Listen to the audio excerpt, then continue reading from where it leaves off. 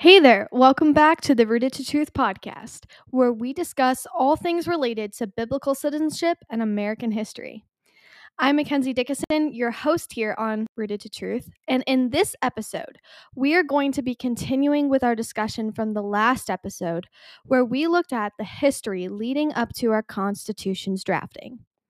This time around, we are not only going to talk about influential legislative pieces, we are also going to be looking at the spiritual movements which contributed to the cultural and political shifts during this time in history. There is so much here that I can't wait to share with you. So without further ado, let's get started.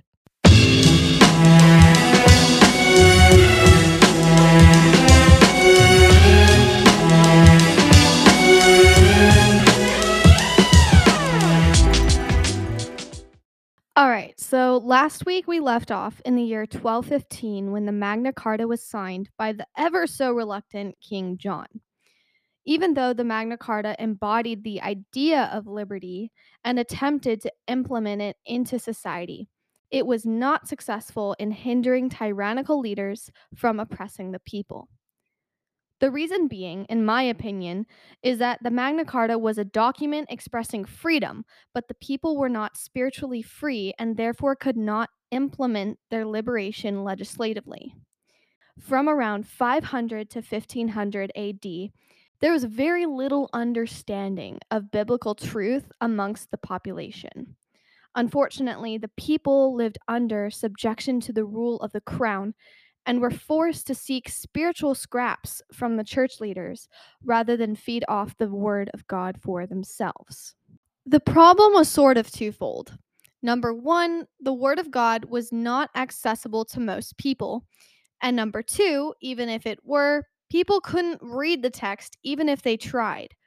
Back in the day, Bibles were not readily available and were only written in foreign languages such as Greek, Hebrew, and Latin. As the papacy continued to build its kingdom upon the ignorance of the people, God intervened in a multitude of ways. One intervention being the stirring of the heart of a man by the name of John Wycliffe. Wycliffe was a clergyman who saw the necessity of spreading God's word throughout the land. By 1382, he had translated the Bible into English and began distributing it to people. He also dispersed divine revelations of liberty to people through his work. In fact, in the prologue to his Bible translation, Wycliffe wrote that the Bible is for the government of the people, by the people, and for the people. Of course, this movement upset the church because it deflected their power into the hands of the individual. The church did not want for the people to think freely and to have a personal relationship with the Lord.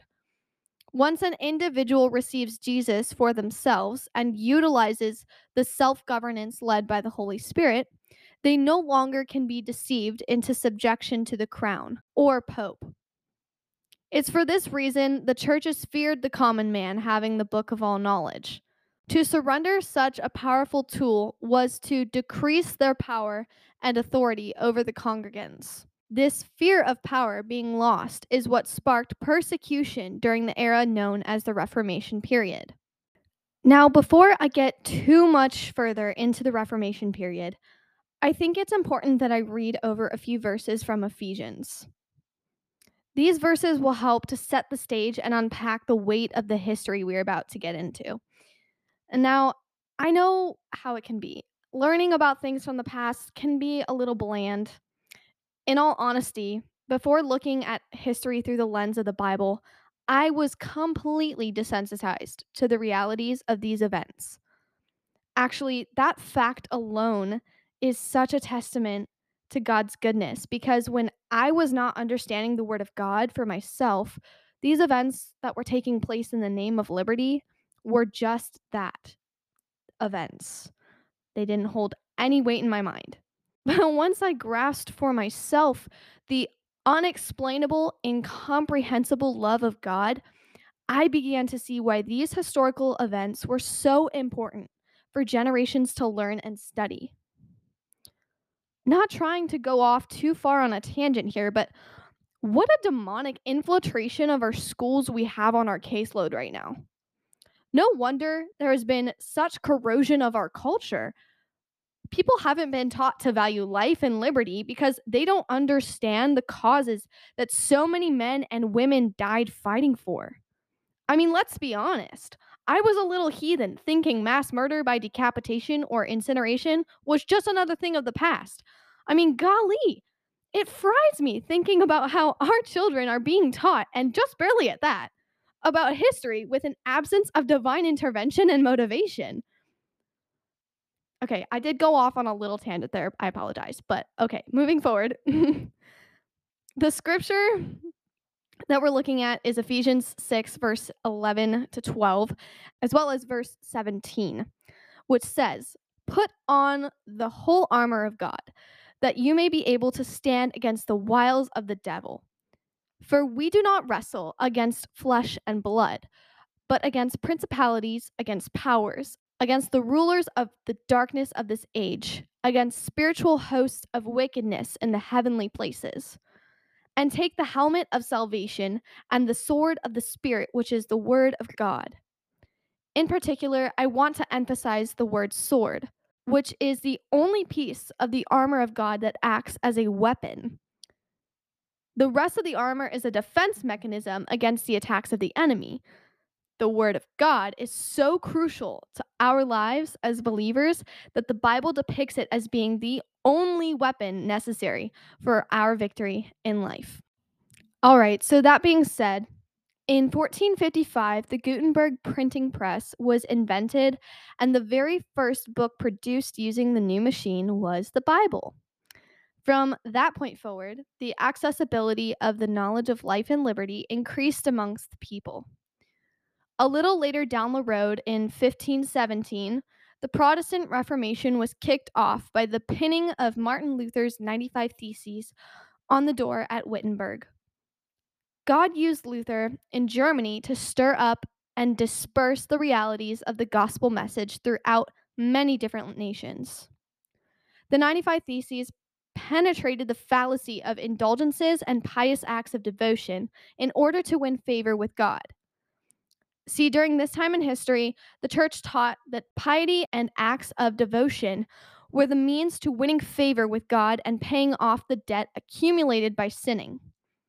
They taught the doctrines of purgatory punishment and works-based redemption in order to manipulate people into giving more money and power to the church and its leaders. Martin and so many saw the corruption of these teachings and were led in the Spirit to preach the truth of the gospel message. I think it's really beautiful because the main message preached by Luther was that salvation and justification comes by faith in the sacrifice of Jesus alone.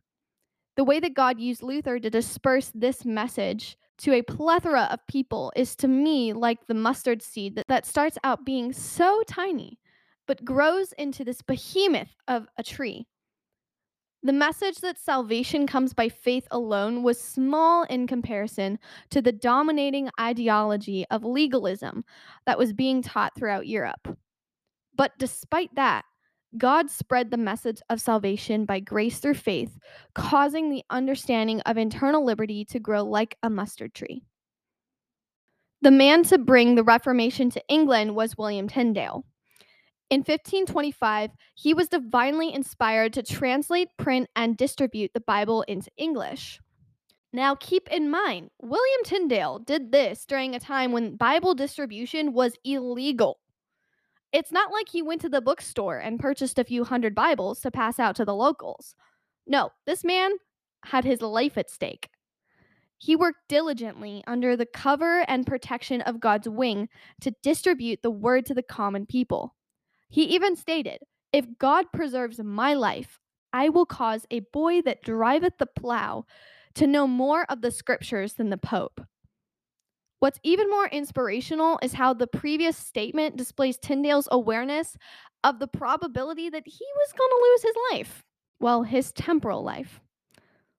He did indeed die for his works against the corruption of the church. William Tyndale was strangled and burned at the stake, but his name lives on. Not only that, but he lived his life for the greater calling. Another influential reformer was John Calvin, a French Protestant who fled to Germany and then to Geneva, Switzerland. John Calvin lived a lot of his life in and out of prison and on the move trying to spread the word of God.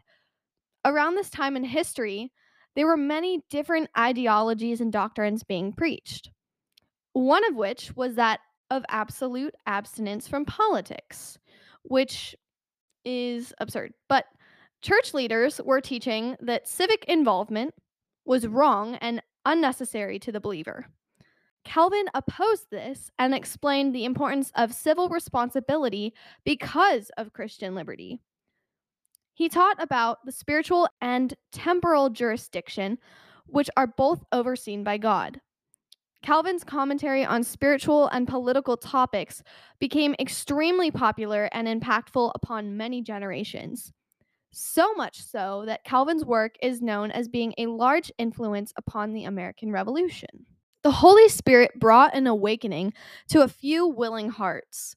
He woke them up and called them into action, and it was by him alone that these men were able to accomplish so much despite such great opposition.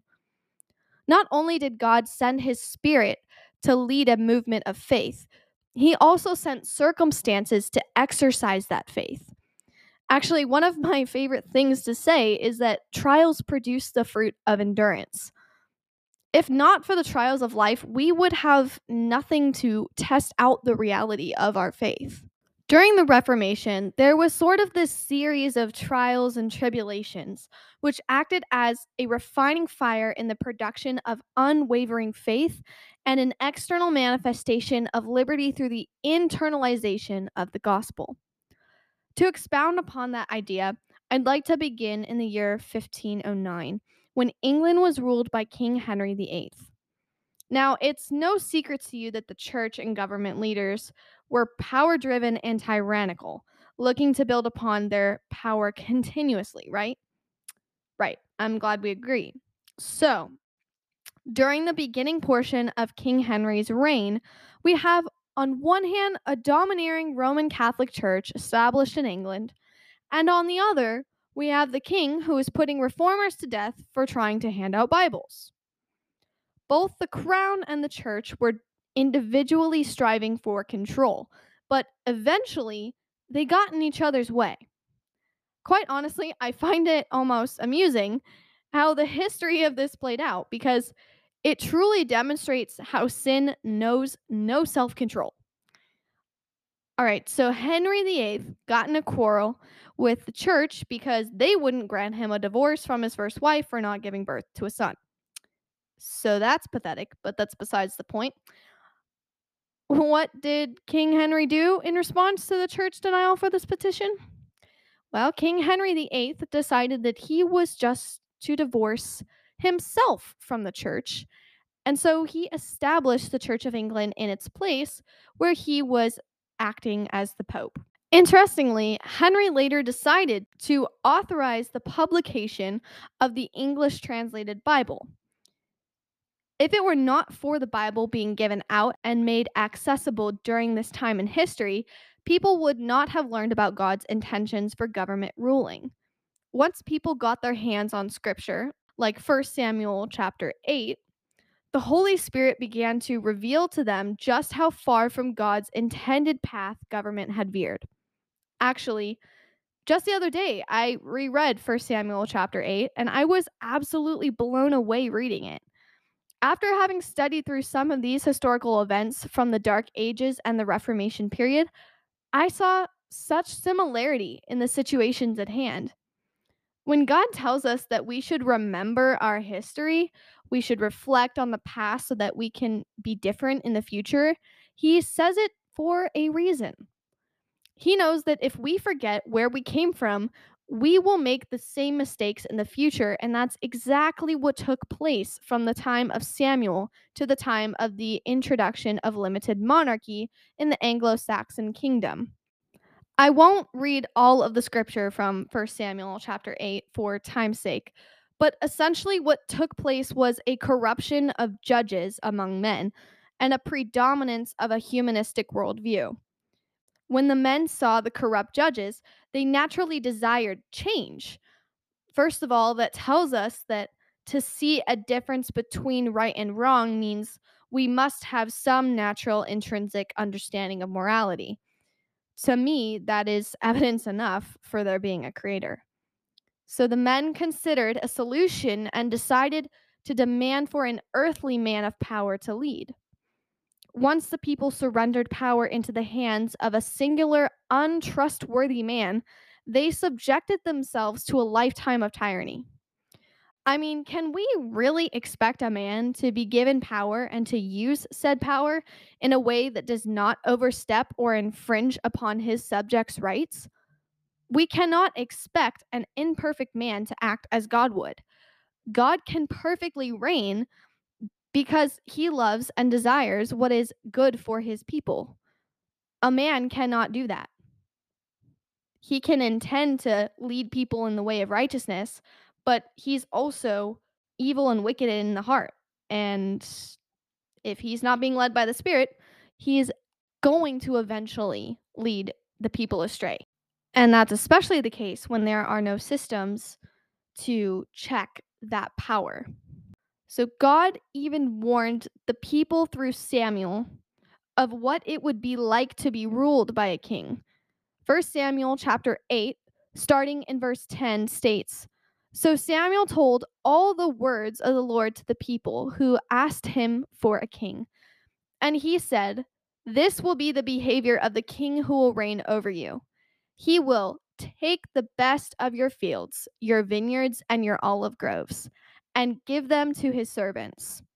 He will take a tenth of your grain. He will take your donkeys and put them to his work. And you will cry out in that day because of your king whom you have chosen for yourself. And the Lord will not hear you in that day.'" I kind of skipped around a little bit with that, but all of those verses can be found in chapter 8 of 1 Samuel. Essentially, God gave the world a huge "I told you so." He gave them a fair warning, yet they rejected him nonetheless. They were bent on solving the problem of corruption their way rather than relying on God's provision. That whole situation sounds a lot like what we talked about last time in episode 5, where the Anglo-Saxon people had a problem and tried to solve it in their own strength. Their solution was to institute a limited monarchy, which is what got them further and further into having big government rather than limited government, with the majority of the authority being maintained by the people. It was by having a personal copy of the Bible, by reading it, and by internalizing the word, that people were then able to choose a different direction for their government, a government given by God for their protection and prosperity, not to be a replacement for God himself. Okay, so now we can get into analyzing the last 3 influential documents that I was wanting to talk about. We got to the first 2 in episode 5, and now here in episode 6, we're going to start with the year 1625. So, starting in 1625, we have King Charles I, who was spending carelessly, and Parliament, also referred to as the Royal Council, stood up to him and said that they were not going to pass any more of his laws unless he could get his budget under control. He spent a lot of the people's money and was taxing heavily in order to get more and more of it. In response to King Charles's push for increased funding, Parliament essentially threatened to defund Charles. Parliament's actions here demonstrate the concept of a checks and balance system. Charles was not too happy with Parliament's actions, so he decided to take matters into his own hands by dissolving Parliament. He did find himself in a bit of a pickle, though. After dissolving Parliament, Charles recognized that he needed to collect money. But since there was no representation on the people's behalf, a revolt against greater taxation would most certainly follow. So instead of creating more taxes, Charles decided to issue a decree to collect money, but he called it a government loan. I was using quotation marks with my hands there, by the way. So, yeah, government load. His scam was detected by the newly awakened people, and an uprising led Charles to ask again for Parliament's aid. The rebellion is what produced the third document of influence on this list, and that is the Petition of Right of 1628. The Petition of Rights was of influence to the framing of our Constitution because of its heavy focus on the concept of no taxation without representation. It also was a document created in order to hold governing authorities accountable to the rule of law through a checks and balance system. Charles should have been removed from power, but he was instead allowed to continue his reign. That is, up until he sold his people out to their enemies of war. During the 30 Years' War, Charles tried yet again to collect money from the people by saying, "Just give me money and I'll keep you safe." He actually gave the money to England's enemies of war, so he funded them in their pursuit of domination instead of giving the money to England's allies. Isn't that funny?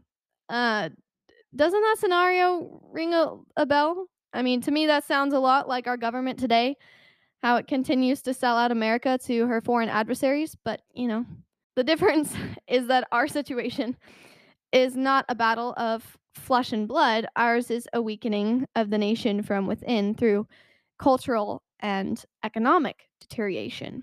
I mean, if you want an example of this, just drive down the street and fill up your tank with gas. I think it's also important to quickly mention that the atrocious reality is that the 30 Years' War was a bloodbath. Millions of reformers were executed and tortured for the preaching of the gospel. It's like I've said before, truly the heart of the Reformation was from a place of personal liberation from sin. The personal liberation gave birth to personal convictions, which then gave birth to a major movement of grassroots level civic engagement. And that's a pattern observable all throughout history. Receiving the gospel delivers people from bondage. Okay, so after Charles was found out to have been a traitor for funding England's enemies, he was tried and executed. But before he died, the contentions within the church and between the king and parliament brought about the drafting of the Grand Remonstrance of 1641, the fourth document on our list. Now, I've actually printed the Grand Remonstrance out and have it here in front of me. And might I just say that this is one interesting document to read. It addresses the corruption of leadership, heavy taxation, a lack of wise counsel, and it also sheds light on the need for church reformation. What's funny, though, is that Parliament and Charles had a really bad relationship. Like, they did not like each other at all. But if you read the Remonstrance, you'll notice that the verbiage used by Parliament is very two-faced.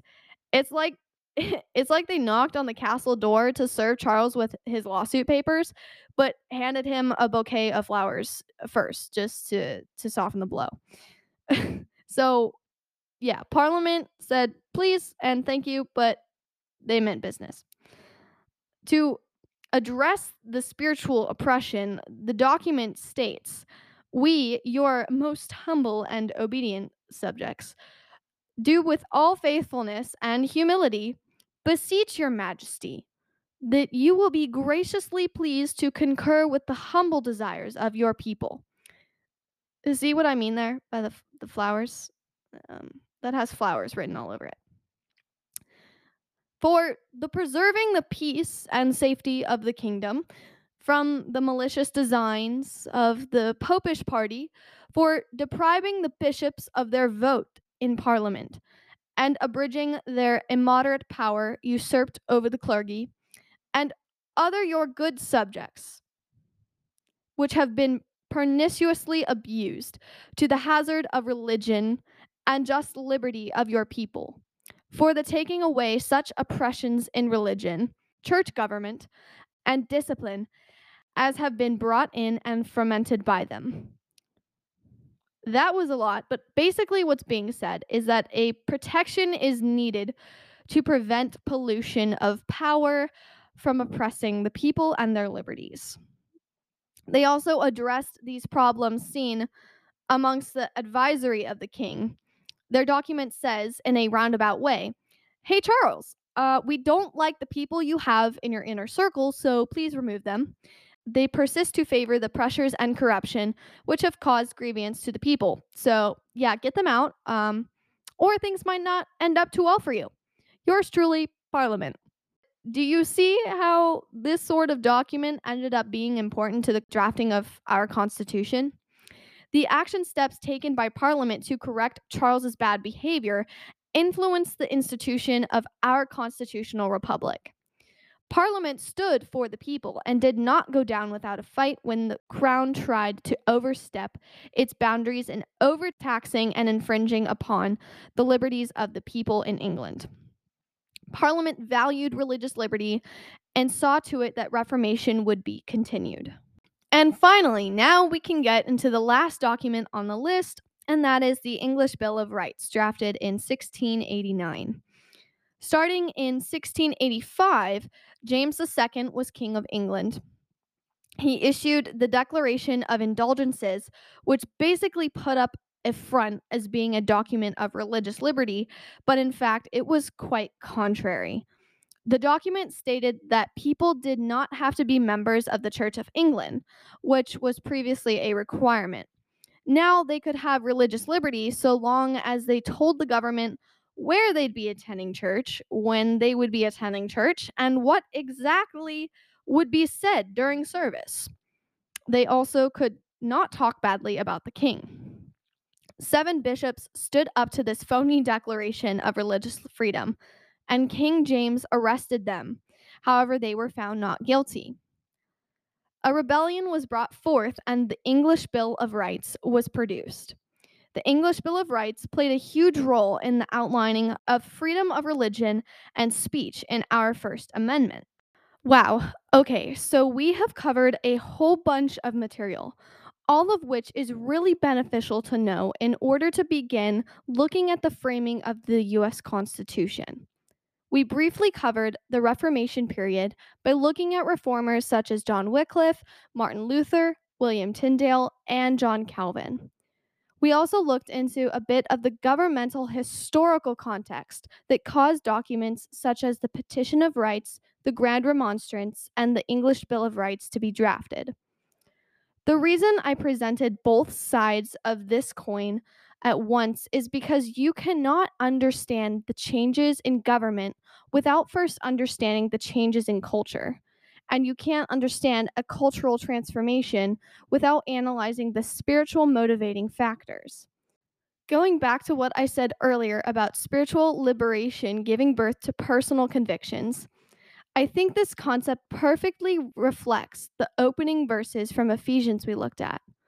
People received the gospel and went into the battle. It's the helmet of salvation. The helmet is placed upon our heads to be remembered. It keeps our mind at bay and anchored to God. As people began receiving that salvation, they armored up and were commissioned out by the Holy Spirit to transform the brokenness around them. But it's not just the equipment that makes for the soldier. The battle is what truly makes for a warrior for Christ. I had a friend recently tell me about this beautiful analogy of a knight in shining armor. She said, when a knight is wearing shiny armor, they're not nearly as reliable as the knight that has been beaten up and has battle scars. She was so spot on. You don't want to be the knight that comes out of the battle looking squeaky clean because it's a good indication of not having fought at all. The battle scars reflect the lessons that we learn, which makes us stronger for the trials of life that are ahead. That analogy is so true, especially when it comes to analyzing the action steps taken during the Reformation period. The difficulties endured by the reformers of the Reformation period produced fruit that would last for generations. Not only did that fruit nourish the birth of our nation in 1776, It has also been a great influence to even us in this current day and age. As a 19-year-old living in 2022, I can still go back and read documents such as the Grand Remonstrance, and I can learn from the past. I can be inspired by the courage and boldness of people set free by the liberation of the blood of Christ. And I can make decisions in my life, not only as an individual, but as an American citizen, that can reflect the lessons that I've learned from history. That is how we avoid making the same mistakes over and over again. When we truly learn history and we look at history through the lens of the Bible, we are equipped with all that we need in order to stand firm upon the freedom that we have in Christ Jesus. Well, that concludes our episode for today. I truly hope you enjoyed listening, and I thank you so much from the bottom of my heart for tuning into this podcast episode. As I have stated before, I just want people to see the truth and to know the truth. I've gotten to learn so much in the last few months about the founding of our nation and about what true biblical citizenship means. And I know I'm no expert, but as I learn about these things, I become all the more inspired to tell others about what I've learned. And that's truly the heart behind Rooted to Truth. I don't intend to change minds, I just intend to stimulate them using the Word of God. Rooted to Truth does have a website that I have linked in the podcast episode description. There, you will be able to learn more about the podcast and will be able to access all of the content that's produced for the show. You can also make a donation to support Rooted to Truth on the website. If you are enjoying the content and would like to help me to continue to produce episodes, I'd be absolutely honored to receive your contribution. Also, I recently updated the website so that now you can become a subscriber. Becoming a subscriber is the perfect way to stay in touch and updated with the podcast.